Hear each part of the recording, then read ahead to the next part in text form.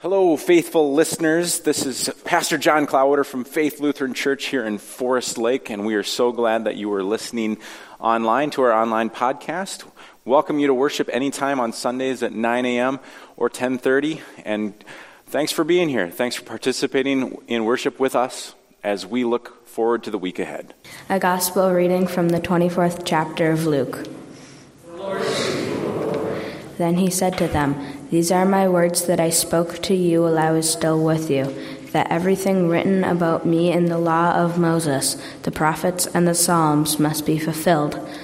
Then he opened their minds to understand the Scriptures, and he said to them, "Thus it is written that the Messiah is to suffer and to rise from the dead on the third day, and that repentance and forgiveness of sins is to be proclaimed in his name to all nations, beginning from Jerusalem. You are witnesses of these things, and see, I am sending you upon what my Father promised. So stay here in the city until you have been clothed with power from on high." Then he led them out as far as Bethany. Lifting up his hands, he blessed them. While he was blessing them, he withdrew from them and was carried up into heaven. And they worshipped him and returned to Jerusalem with great joy.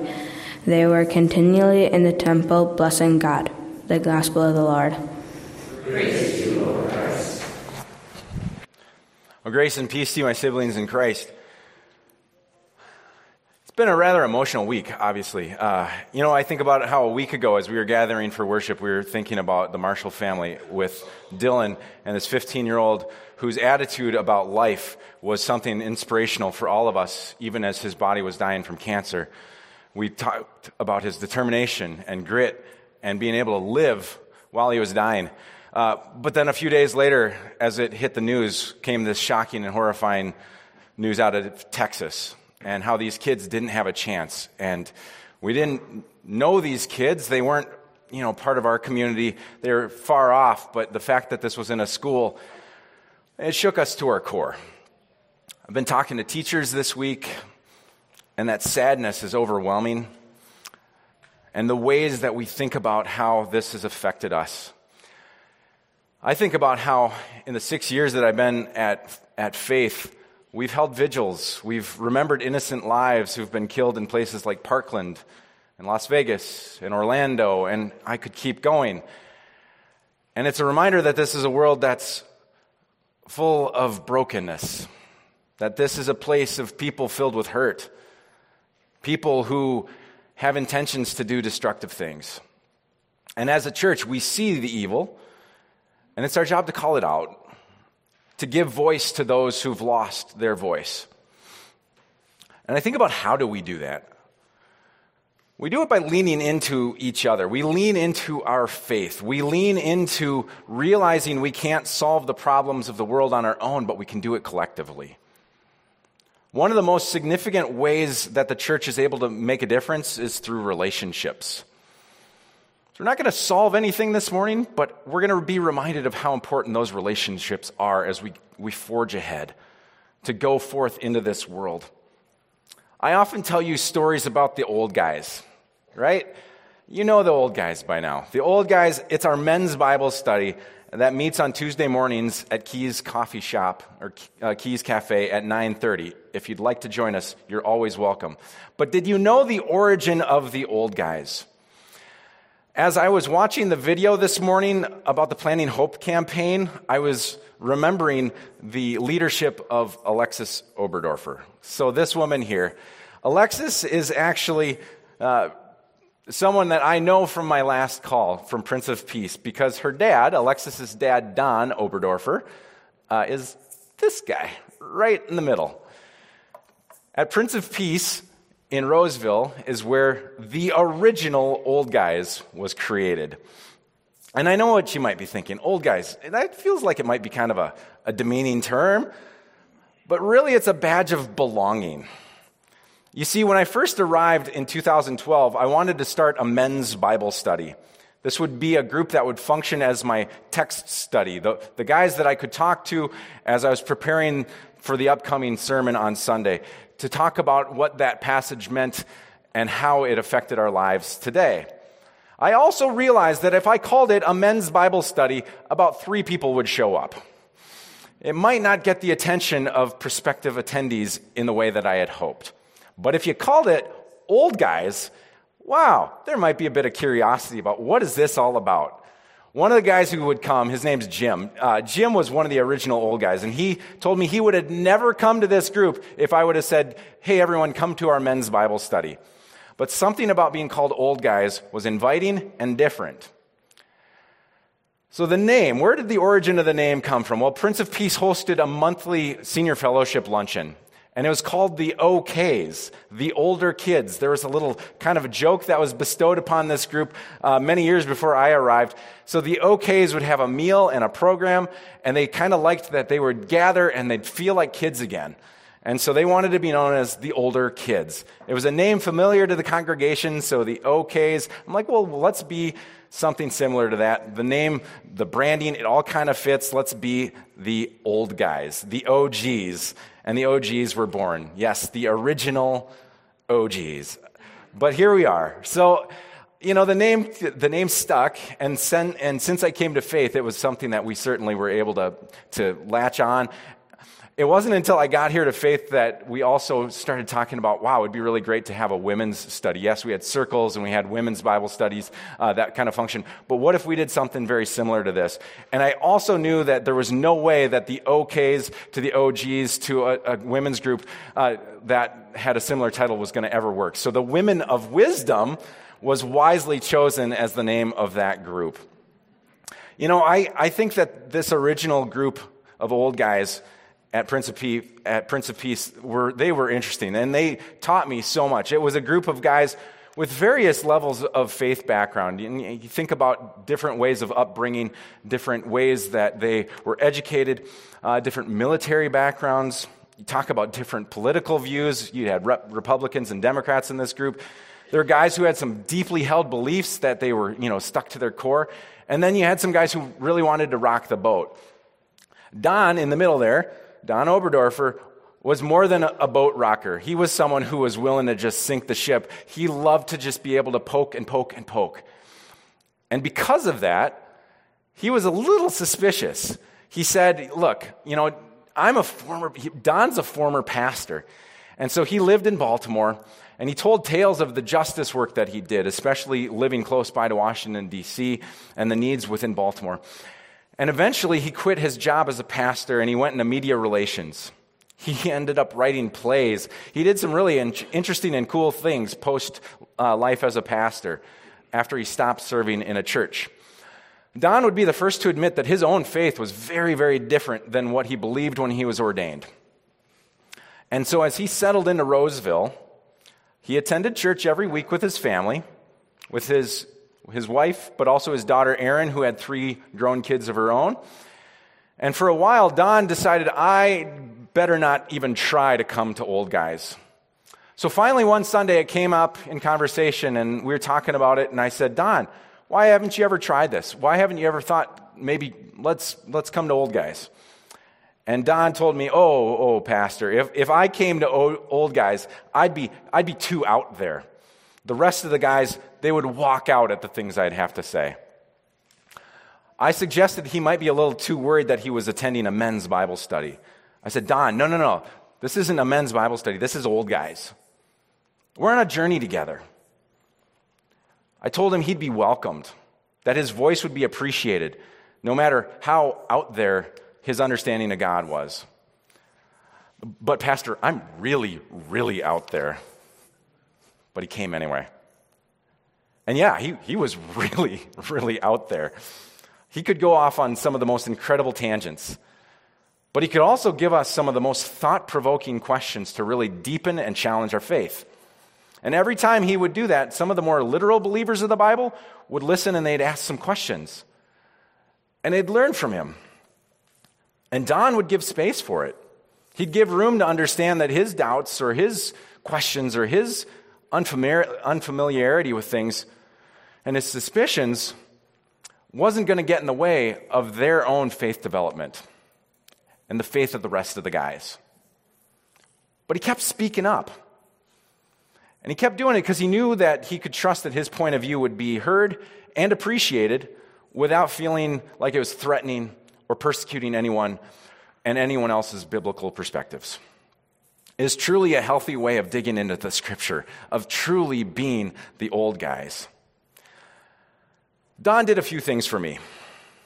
Don helped debunk the myth that the Bible study, this idea of a Bible study, is about finding the right answer to just check it off the list. Don wasn't outside the box. Don believed that there was no box. He modeled also to the guys that the clergy weren't the only ones who could experience God and the only ones that could teach you. We realized that we could teach each other. It really helped put us all on a playing field where we could learn and be respectful of that dialogue. You know, Don helped me to be the leader that I am today. In fact, when I left Prince of Peace, his family gave me a gift. This is Don's cross. So when I'm preaching, I think about the faith of Don Oberdorfer, and I think about the courage that this man had. I think about the way his ministry and his mission affected so many others. He was a servant. He loved to be able to serve, to be able to cook for others, to be able to bring people together. Don died the year before I left Prince of Peace, while on vacation in St. Petersburg, Russia, of all places. You know, Don was someone who truly, even in that moment of having to get his body back here, to gather to have that time of celebrating his life, to be able to remember how he affected so many people, was someone who is truly authentic. Mark Allen Powell is a retired professor at Trinity in Columbus, one of the Lutheran seminaries. In his book, Loving Jesus, he wrote, "Authentic Christianity is always a reality to be experienced, not just a collection of facts and doctrines to be learned and believed." So whether that's old guys or women of wisdom, but also our book studies, our refugee support, our veterans committee, our homeless ministry, the design team, creation care, confirmation, Sunday school or VBS, a canoe trip, the prayer chain, I mean, the list goes on and on of all of the things that we as a congregation continue to do. It's a way for us to experience authentic Christianity together through relationships, through building trust, through knowing that the facts and doctrines are important, but if that's all it is, if all we're doing is collecting facts and doctrines to beat others up, if they aren't in the right, then what are we doing here? You see, authentic Christianity takes those doctrines and it takes those facts like baptism, like affirmation of baptism, like communion, and it helps set that foundation.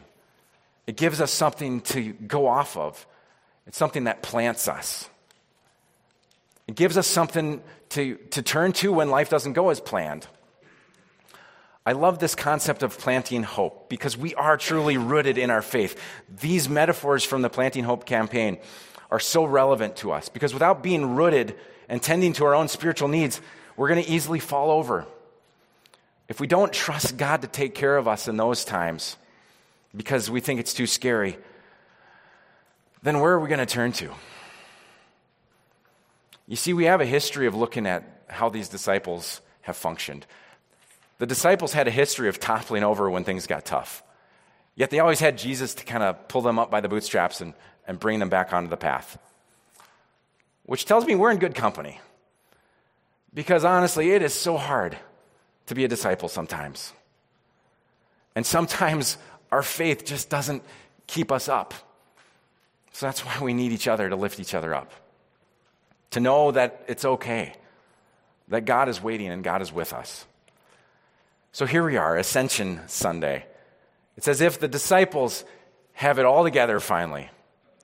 And trust me, the story of Jesus ascending to heaven, that would have been a story that Don would have said is really, really out there. But that's not the point. It's a story of how Jesus equips us. how Jesus has taught his disciples and how he teaches us to give them that doctrine and belief, but also as that time of hearing the preaching gives us something to do with it. The disciples after the resurrection are finally starting to get it. They're preparing, like those white balloons getting sent off into the world, to be sent out into the world as well. And now as Jesus is ascending into heaven, he opens up Scripture to the disciples. And he says, you are my witnesses. It's time to go out. I'm sending you out. Get out there. Do the things that I've promised. And in fact, I'm going to send an advocate for you. I'm going to send you power from on high. You won't be alone. And next Sunday, Pentecost, the advocate, the Holy Spirit will come. And we remember how important that was. That gave the disciples that inspiration to go out, the same inspiration that we get as we're inspired by the Spirit. And the last thing Jesus does is he blesses them. Disciples, I bless you. And what do? They worship him. They're grateful. They're thankful. The ascension is a reality to be experienced.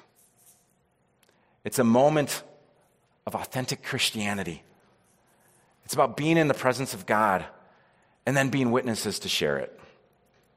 We don't have to be afraid. There's no such thing as dumb questions, especially when it comes to faith. I love it when little kids come up to me and their parents they have a question. And I love to hear whatever that question is. And we try to answer it together, not because I'm going to be the expert who has the right answer, but I'm going to be the one who's like, well, that's a really good question. I hadn't thought about that. There's really no such thing as being too out there, because God's welcoming into this life of experiential learning. And these lessons are never complete. Faith is never complete. Faith is an experience. So we keep learning and applying, and we live the way God has taught us to live, knowing someday that we are promised to join our Father in heaven too. But with our time here on earth, God has plans for us. So what's that answer to the question? Be authentic. Help make this world the world you want it to be. Amen. Well, that's it for this week's sermon. Thank you for joining us.